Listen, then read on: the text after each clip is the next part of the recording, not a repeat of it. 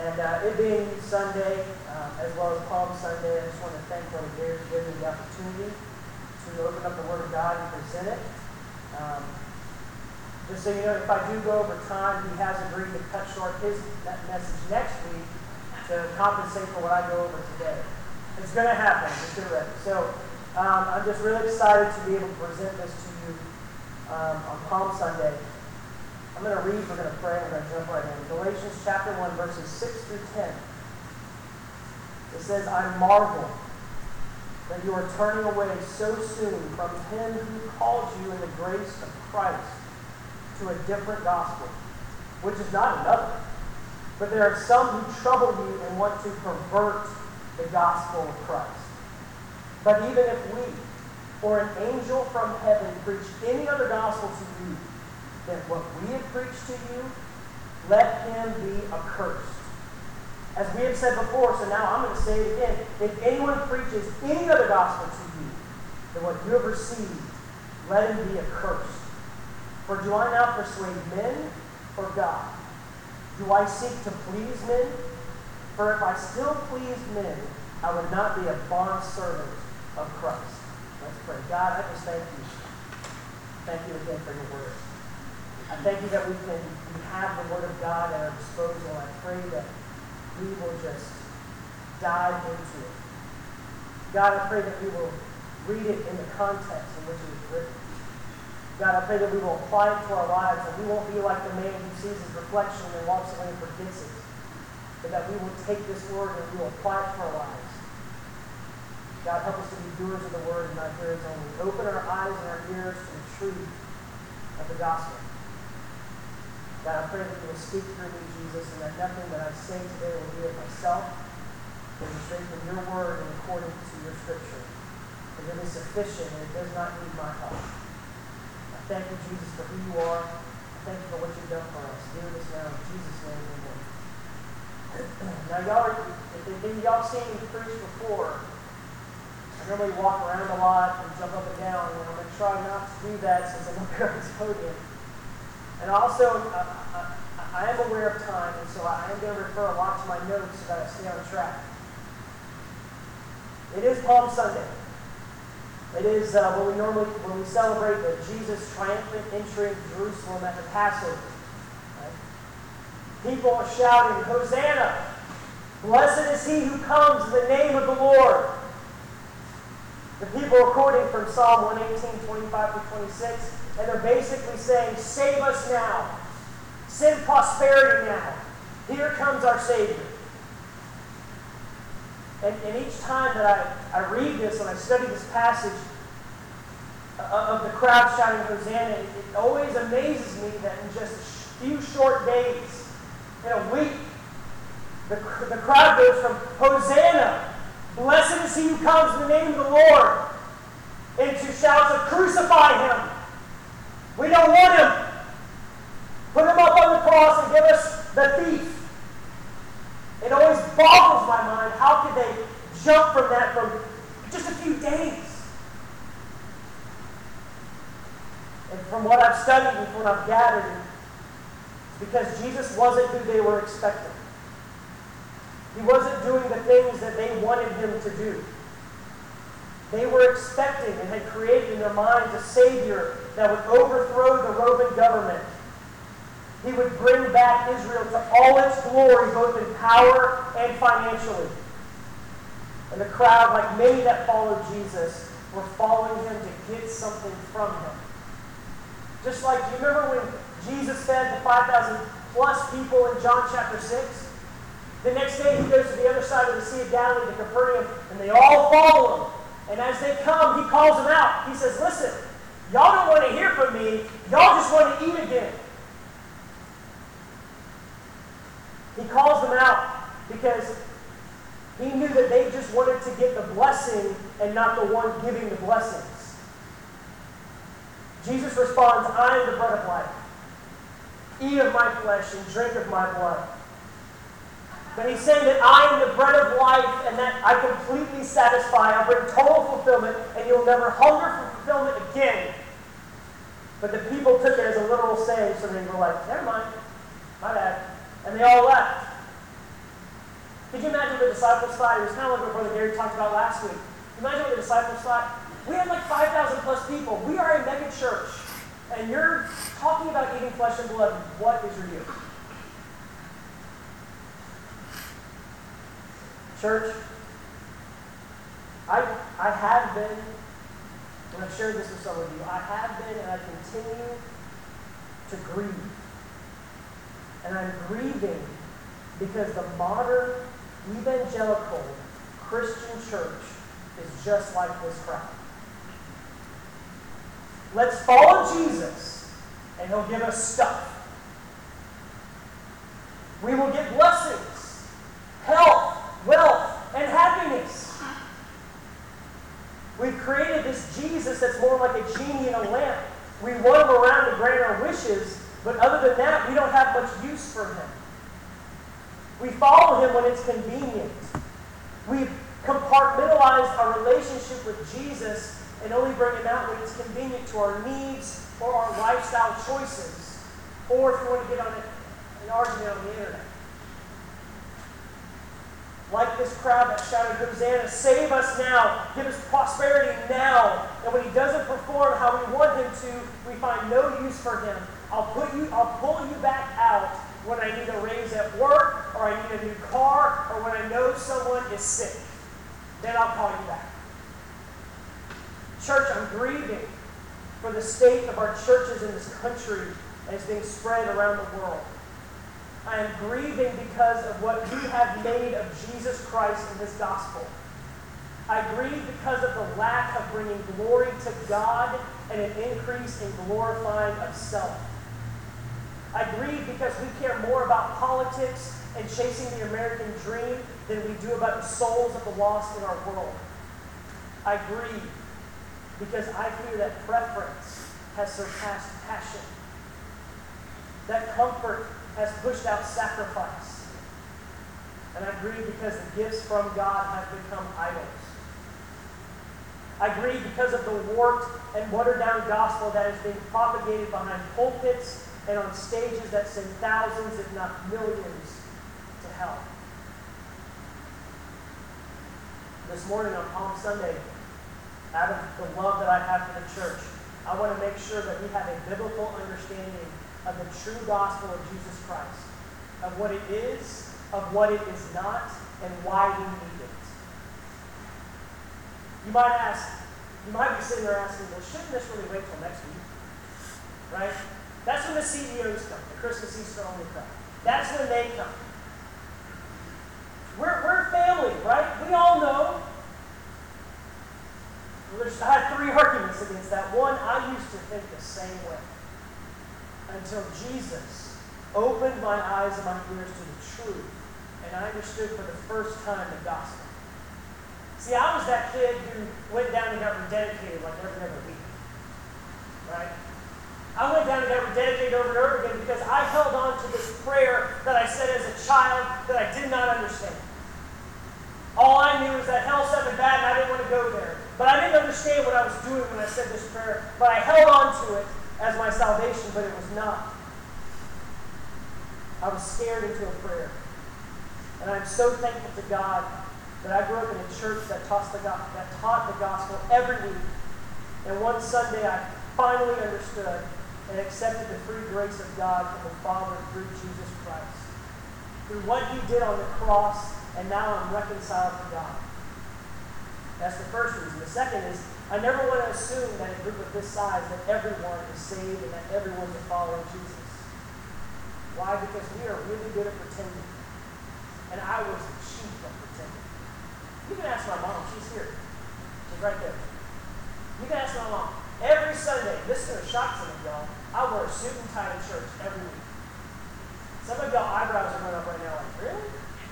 Because you look like a homeless person when you come on Sunday those days, right? But I used to do that. I wore the suit and tie. I had all the Sunday school answers. Jesus, God, heaven, hell, Satan, right? In fact, I could beat most of y'all in the Bible drill, and I didn't even have the cheat little tabs, but I knew where it was. But I was lost. And the third reason that we need to talk about the gospel is as a born-again follower of Jesus Christ, I can't hear about the gospel enough.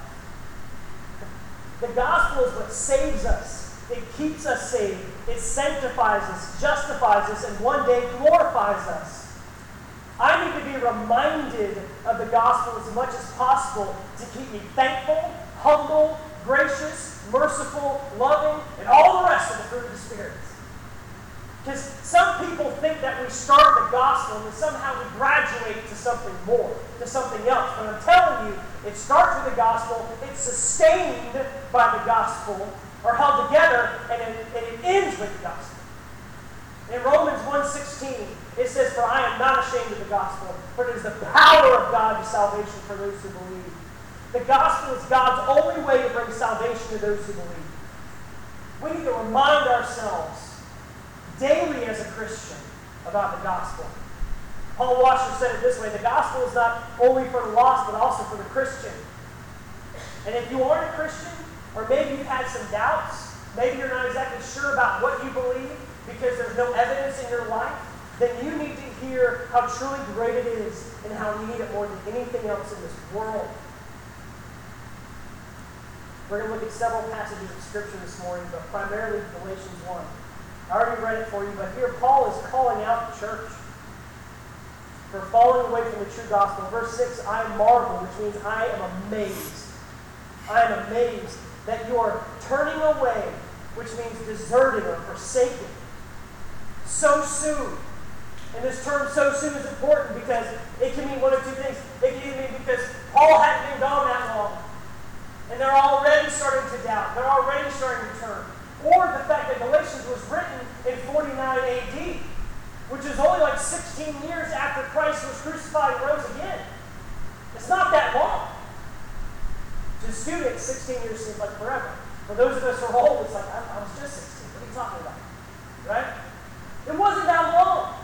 But it says that you have turned away so soon from Him. From who? From God. And this is great. Who called you.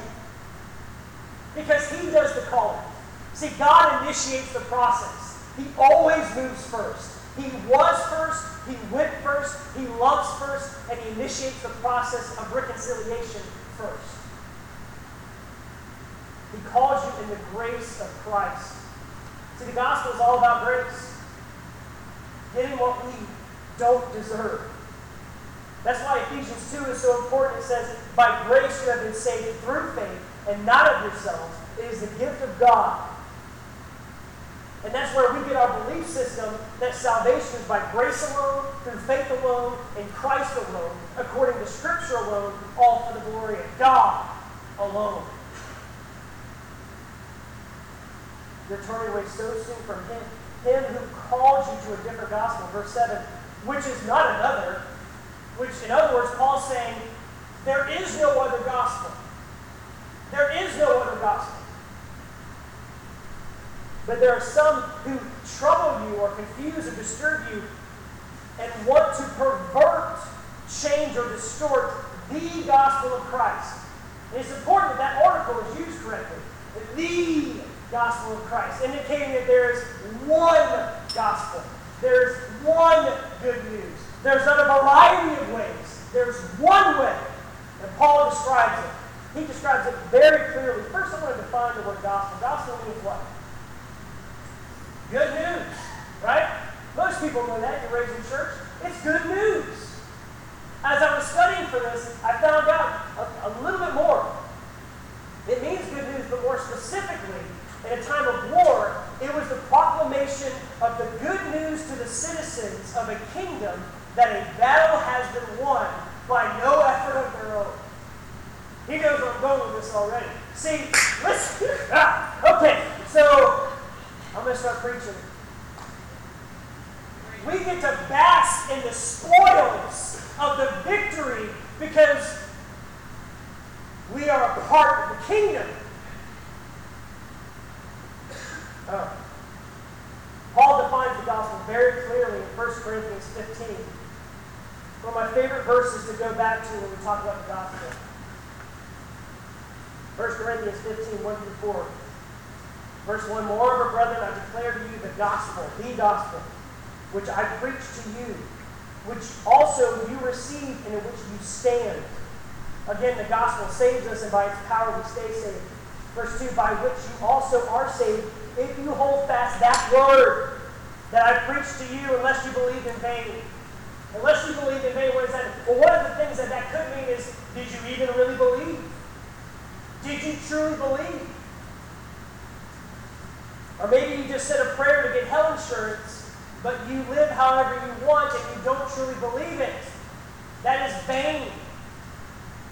Verse 3, for I delivered to you first of all, that which I also received. And here it is, the gospel's right here. Listen, that Christ died for our sins according to the Scriptures, and that he was buried, and that he rose again the third day according to the Scriptures. As a Christian, that should light your fire, man. As a Christian, that should get you excited. Because not only did it happen, but it's been prophesied all throughout the years, and it happened. He died for our sins, but he didn't stay dead. He's alive. So we gather together, folks. Listen to the note, sorry, but it's not a funeral. It's a praise, celebration. He's alive, and we're alive through him.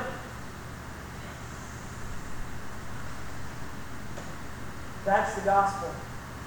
This is what the gospel is. You don't add to it. You don't subtract from it. This is what the gospel is. In a moment, we're going to look at why we need the gospel. But we're going to go back to Galatians 1:8. It says, but even if we, and I want to pause there and focus on the word we there. We, why does Paul say we? Because Paul gave this message, and he normally surrounded himself with good people. And the reason why is because some people start off in the right gospel. Some people start off believing the right stuff. And then they get off on some tangent. They focus on one thing, or maybe they take Scripture out of context of the chapter and book that it's in, and they come up with this whole new religion or belief system. They start off with the right gospel, and they go into something else. That's why we must be aware, listen, you must be aware of false prophets. Be careful who you listen to on the radio or on TV. Be careful whose books you read. And be careful who you follow on social media. Our country is filled with false prophets who, like the Judaizers, which I'm going to tell you what that means in a minute, that Paul's addressing in Galatians, they twist, they pervert, they change, or they add to the gospel and make it into something it's not. See, the Judaizers at this time were Jews who said, well, yeah, you got to believe in God. But you also have to follow Jewish law and customs, and more importantly, you have to be circumcised. That is not the gospel of the Bible. That is faith plus works. That is not the salvation of the Bible. And quite frankly, if I'm a Gentile and that's the requirement, I'm rethinking this whole Christian thing. Right? They come to me and they're like, oh, we got to do this. I'm good. Never mind. Pass. Right? They're adding to the gospel. Earlier I quoted Romans 1:16, for I'm not ashamed of the gospel, for it's the power of God to salvation for everyone who believes. Who believes. That's the important part. Not everyone who believes and then goes to catechism class. Not everyone who believes and then does a bunch of good stuff. Not everyone who believes and is really religious. No, it says everyone who believes is by faith. See, religion says my activity earns a right standing with God. The gospel says Jesus' activity earns my relationship with God. Religion says do, the gospel says done. Paul later says in chapter 3 of Galatians, did you receive the Spirit by the works of the law or by hearing of faith? Did you get saved and now all of a sudden you following the law is going to keep you saved? You really think that's going to happen?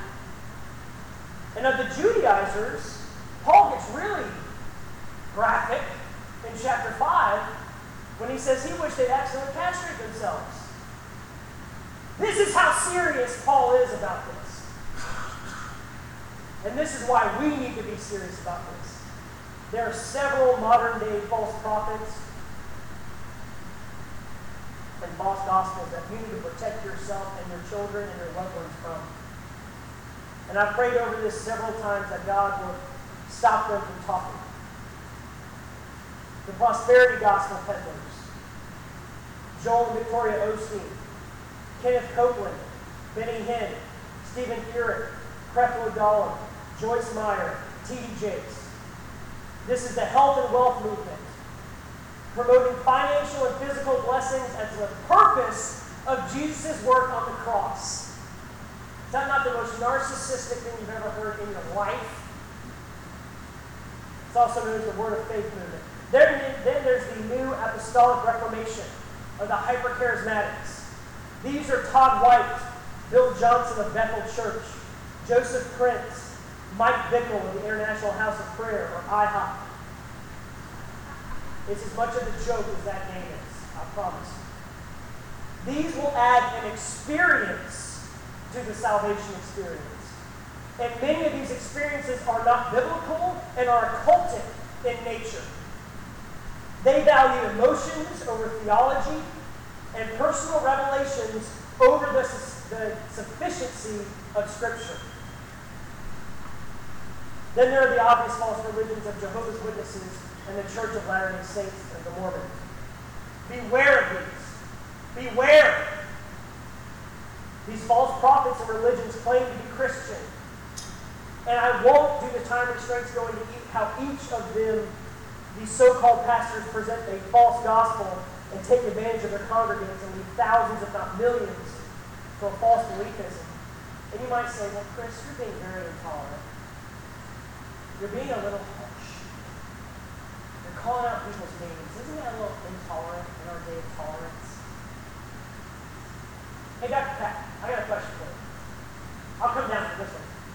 Dr. Pat, if there was a doctor who was prescribing false medications and that was killing people and getting people sick and just all morally wrong, basically, by killing people with medication, would they not take away their license and kick them out of the profession? Yes, and go to jail.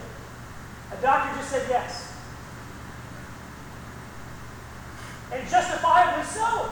They're hurting people, right?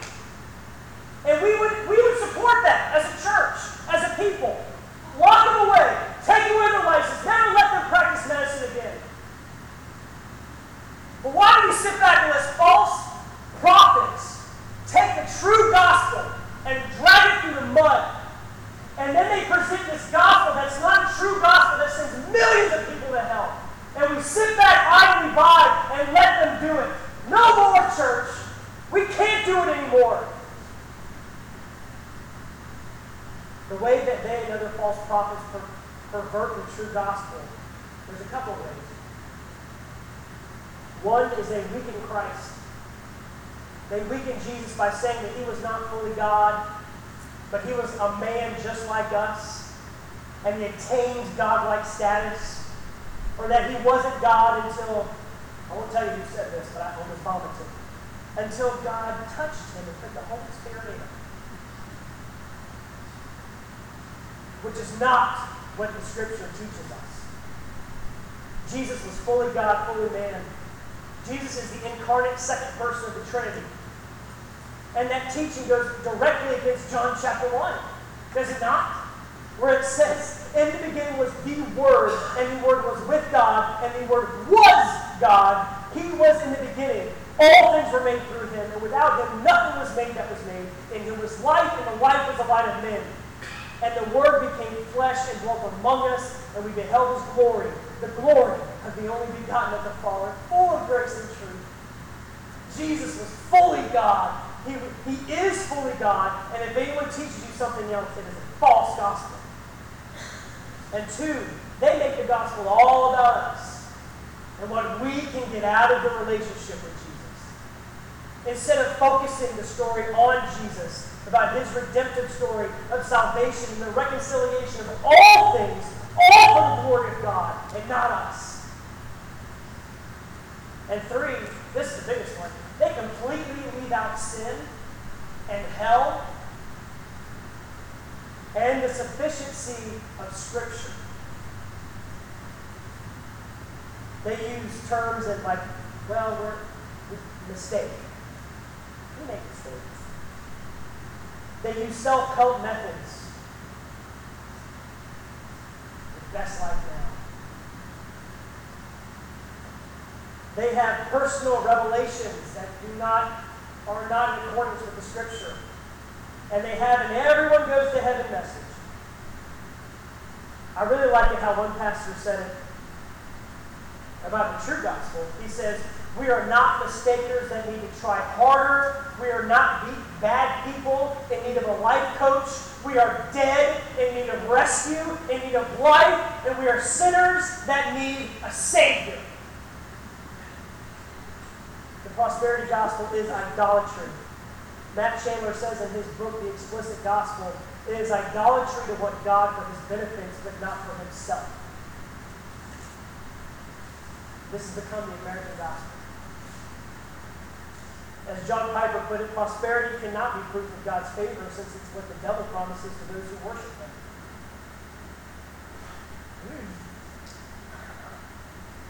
And one more warning before I move on. This is a warning that my pastor I grew up under, Herb Revis, said. He said, the outward, listen, this is important. The outward appearance and outward person of the messenger and the size of the crowd listening does not validate the message that the preacher, that is being preached by the messenger. Right. Their outward appearance and person and size of crowd does not validate the message that is preached. The message is validated by its content. In case you cannot tell, I stand with people like John Piper, John MacArthur, and Ravi Zachariah and stand against the prosperity gospel and pray with the king.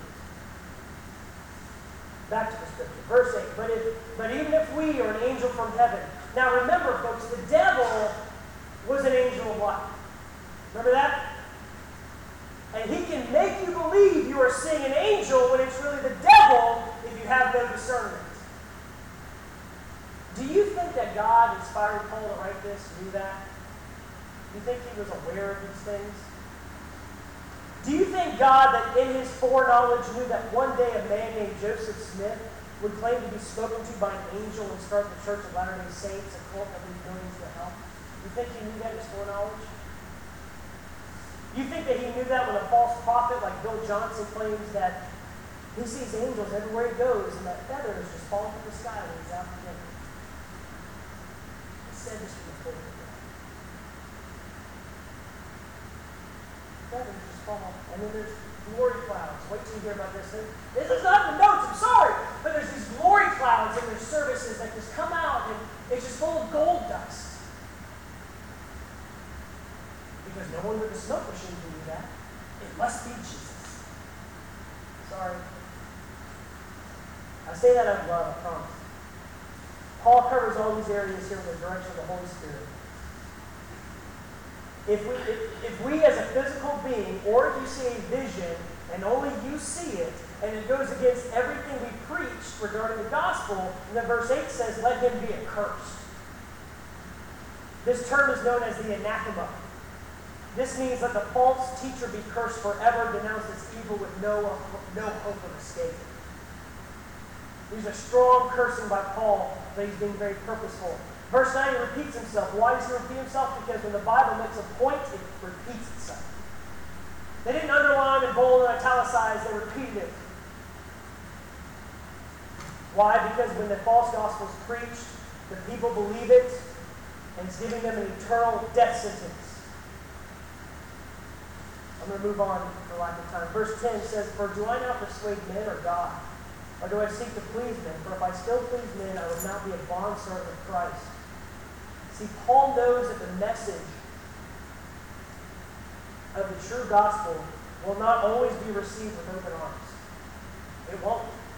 Telling the world that we are wretched, black-hearted sinners that have no good in us at all, that we are separated from God, will one day go to hell if who do not accept the free gift of salvation through the death, burial, and resurrection of Jesus Christ, to bring reconciliation between man and God and promise of eternal life, and that Jesus is the only way to be reconciled to God, there is no other way. That's not a popular belief. It's not a feel-good message.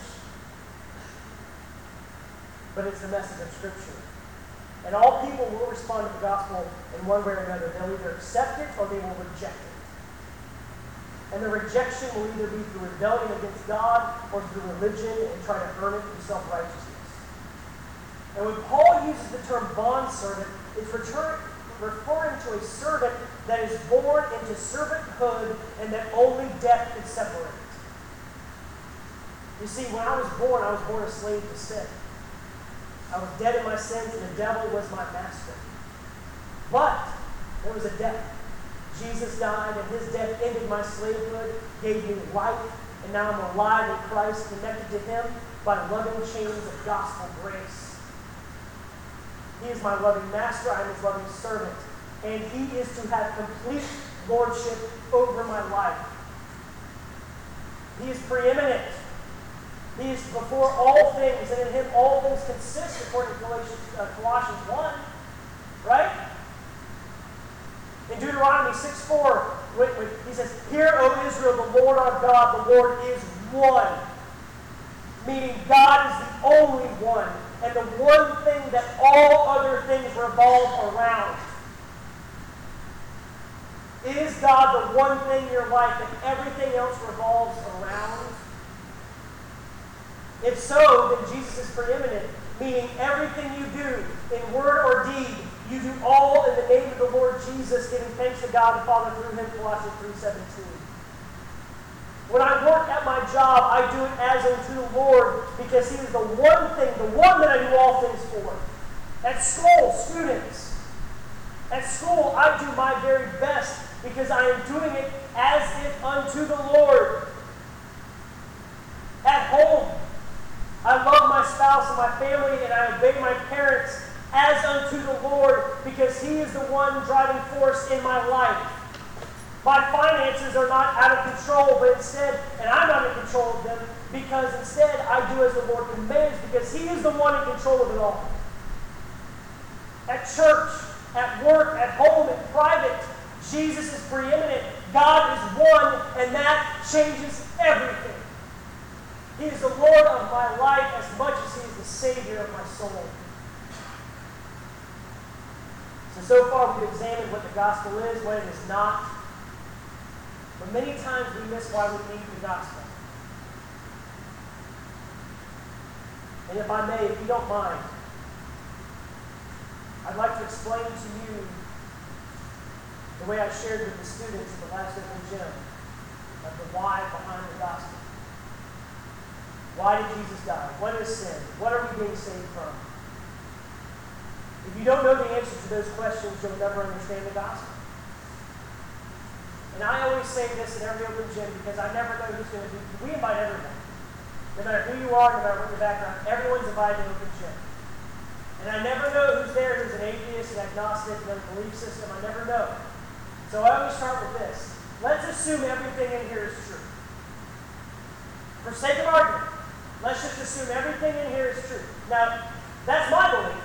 I believe everything isn't true. I'm sure most of you are the same way. But maybe you're having doubts. Because there are some people who think, well, it's not really relevant this time. I've heard that a lot. But I always start with, let's just assume this is true. For sake of argument. For the rest of our time together. And here we go. It goes all the way back to the beginning of creation. In Genesis 1:1, in the beginning God created the heavens and the earth. In order to understand the gospel, you must believe in the one true God and that he created all things. School teaches the theory of evolution and the Big Bang Theory, which basically states that all the stars, all the planets, the sun, human life came from a space gas that exploded one day, and all things just perfectly aligned, fell into perfect gravity. All scientific law just came into being, and a single-celled organism eventually transformed into humankind. Just happened. The Bible teaches that God spoke all things into and placed them perfectly in the sky, in space and on earth. Then he said, let's make man in our image, and he formed them out of the dust of the earth, and God breathed life into man, and then God created woman from the rib of the man, and he gave the man and woman dominion over the earth, the animals, he gave them a job to do, a woman to love, and a command to be fruitful and multiply. Hallelujah. Praise God. If you don't know what that means, ask your parents.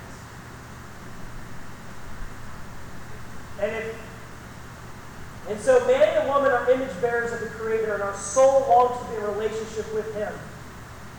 So let me ask you, which sounds like it requires more faith? An intelligent designer, creator who made all things, or an explosion and all things just happen to fall into place?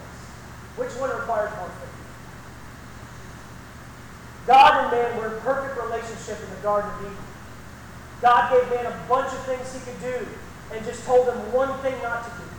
See, that's where people get it wrong. Brother Jack, that's where people get it wrong, is that they come and they say, well, God's all about all these rules. All these things you can't do. We know in the very beginning, he said, do all this stuff. Be fruitful, multiply. Be over the ground, be over the animals, do all this amazing stuff. Just don't do one thing. There was one do not in the beginning. Does that sound like God full of rules to you? One thing. Don't eat of the tree of knowledge of good and evil in the garden, because you will surely die. One thing not to do, so many things to do. The devil shows up as a snake. And listen, the only good snake is a dead snake. Amen. I hate snakes. It was the first instrument of Satan. They're all evil. And the devil shows up and he convinces Adam and Eve to not listen to God. Instead, eat of the one, and that was Adam and Eve. So let's just back off the Eve train. It was both of them. Instead, eat of the one tree that they weren't supposed to, because it will make you like God. And there is this root of most sin, pride. I know better than the Creator who made me. And they disobeyed God. And disobedience to God is sin. That is the definition. And when they ate, they knew they were naked, so they hid themselves. And at this point, sin entered the human race. And all of creation, all of nature, all the weather patterns, all animals, and our body's health itself are now under sin. Adam and Eve are our original parents. Enjoy that, married couples, talking about that later. Adam and Eve are our original parents. We were born with a sin nature. Adam and Eve's relationship with God has now been severed, and that counts for all of us. Romans 5:12 says, therefore, just as through one man sin entered the world, and death through sin, and thus death spread to all men, because all have sinned. We are no longer in right relationship with God, and that is the definition of righteousness, being in right relationship or right standing with God. And in God, in His perfect justice, cannot accept sin. The only just punishment for sin is eternal separation from God in hell. What we know of hell is for what the Scripture tells us. It's a place of torment, fire, anguish, regret, and it is eternal. Romans 6:23, the wages of sin is death and eternal death. Romans 3:10, there's none righteous. No one is in a right relationship with God because sin entered the bloodstream. And at this point, Adam and Eve performed the first religious act to create an Eve covering for themselves, which is man's attempt to cover sin. God shows up, calls them out, and God, for the first time in history, sheds blood. He makes a covering for their sins by killing an innocent lamb to make coverings for them. And then in Genesis 3, in God's perfect mercy, He tells us that one day He will send a serpent crusher, a Savior, who will bring a relationship between God and man back together. Fast forward a bit, God chooses the nation of Israel to His people to carry out His name and His glory throughout the world. Fast forward to the book of Exodus, and the people of God were slaves in Egypt. God sent Moses to lead them out. You've all seen the movie. At first, Pharaoh said no. Then God sent plagues. And finally, God said, I'm going to send the death angel and take each family's firstborn son. The only way to protect your house would be another lamb, another blood being shed, being killed, the blood painted over the doorpost. If you did that, the angel would pass over your house and you move on and be saved. People of Israel were saved, but Pharaoh's son was killed. Then Pharaoh lost it, if you remember in the movie, and he told them to leave. Then after the Red Sea moment, which we all see in the movie, so I won't go into that. Soon after that, God gives the Ten Commandments. The Ten Commandments are both a map and a mirror for his people. A map to show us how to love and get along with both God and others. And a mirror for us to examine our lives to see that we cannot measure up. So out of God's compassion, he created the sacrificial system. He knew that we were weak and we couldn't keep his perfect law. So every year the people would again and again shed the blood of an innocent, spotless lamb. Their sins would be covered for a year, and they would do it every year at the Passover. All throughout the Old Testament, the people of God would follow him, and then sin, and then go into captivity, and then be free, and then go back and forth.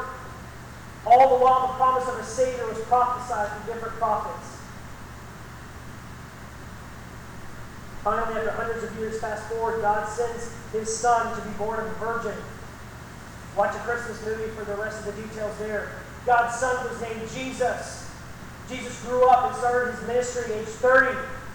He was he was and still is the only one on earth in history not to break one single law. He lived a perfect life. He fulfilled all the Ten Commandments. He was 100% God and 100% man from birth. Jesus had 12 disciples, taught and healed during his 3-year ministry. Brought back people from the dead, healed cripples, and things that only God could do. Then came time for him to die. Jesus would be the final sacrificial lamb. He was the Lamb of God, the perfect, spotless sacrifice. His blood would not cover the sin, but wash it completely away and make us white as snow, ending the need for temporary sacrifice. He was ridiculed, mocked, abandoned by his followers.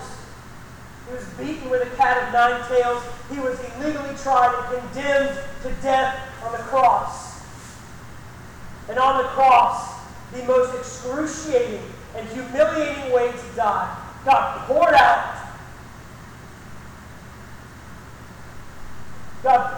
the complete wrath and judgment for all the world's sins. All sins ever committed and all sins that were to be committed. God crushed him under his judgment, as it says in Isaiah 53. 2 Corinthians 5:21. Beautiful, beautiful verse. For our sake.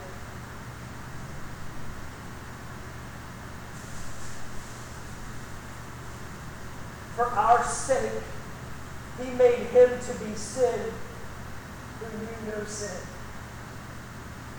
so that in him we might become the righteousness of God. The righteousness of God and right standing and perfect relationship with God back to the original creation. He took our punishment, our consequences, and we received the credit for his life. Romans 5:1, therefore, having been justified by faith, we have peace with God through our Lord Jesus Christ. Justified means, it's just as I have never sinned. And now we have peace. We are reconciled to our Creator, to God because of Jesus.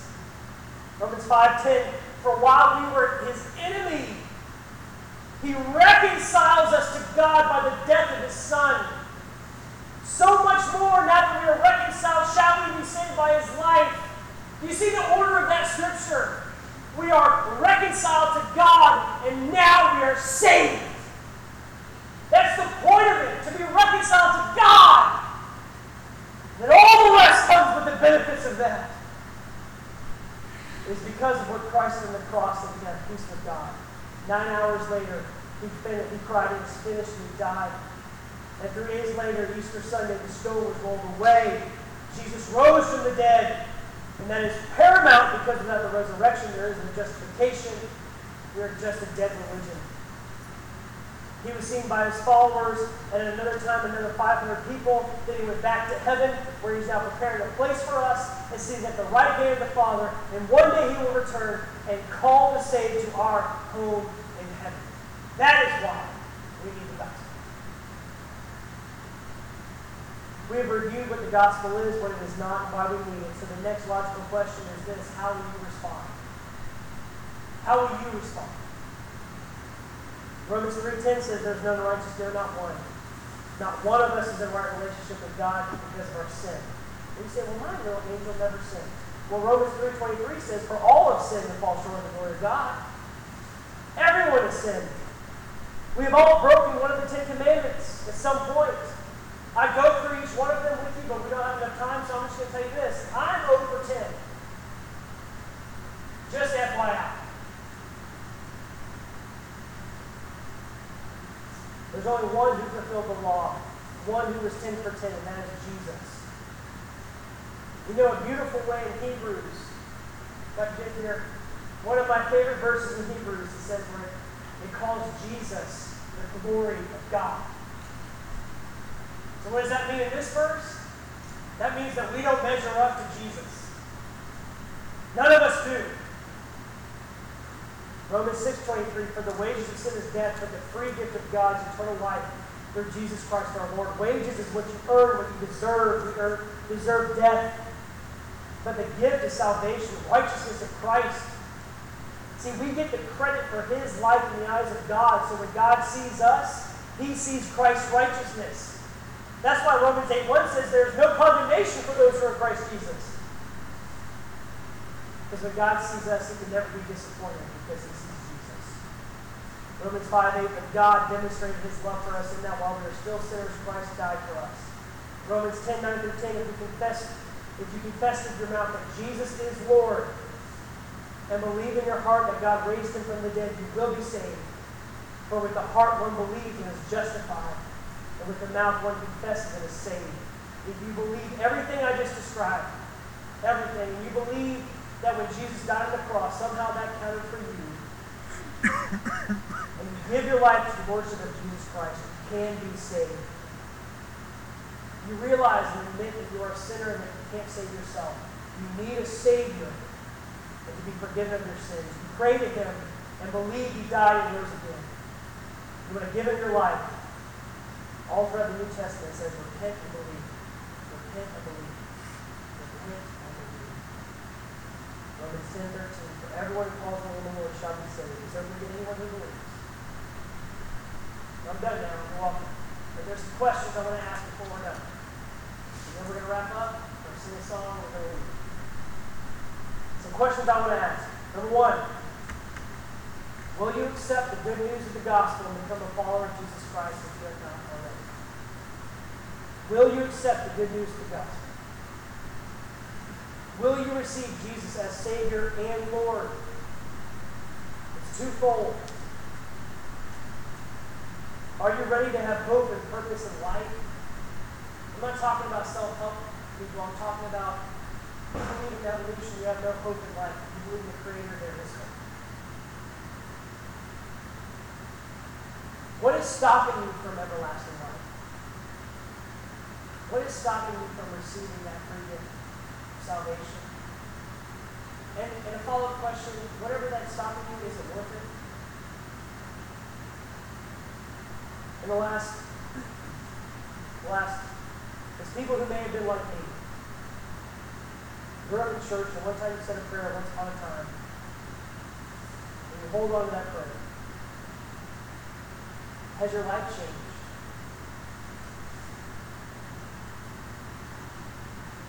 Are you different?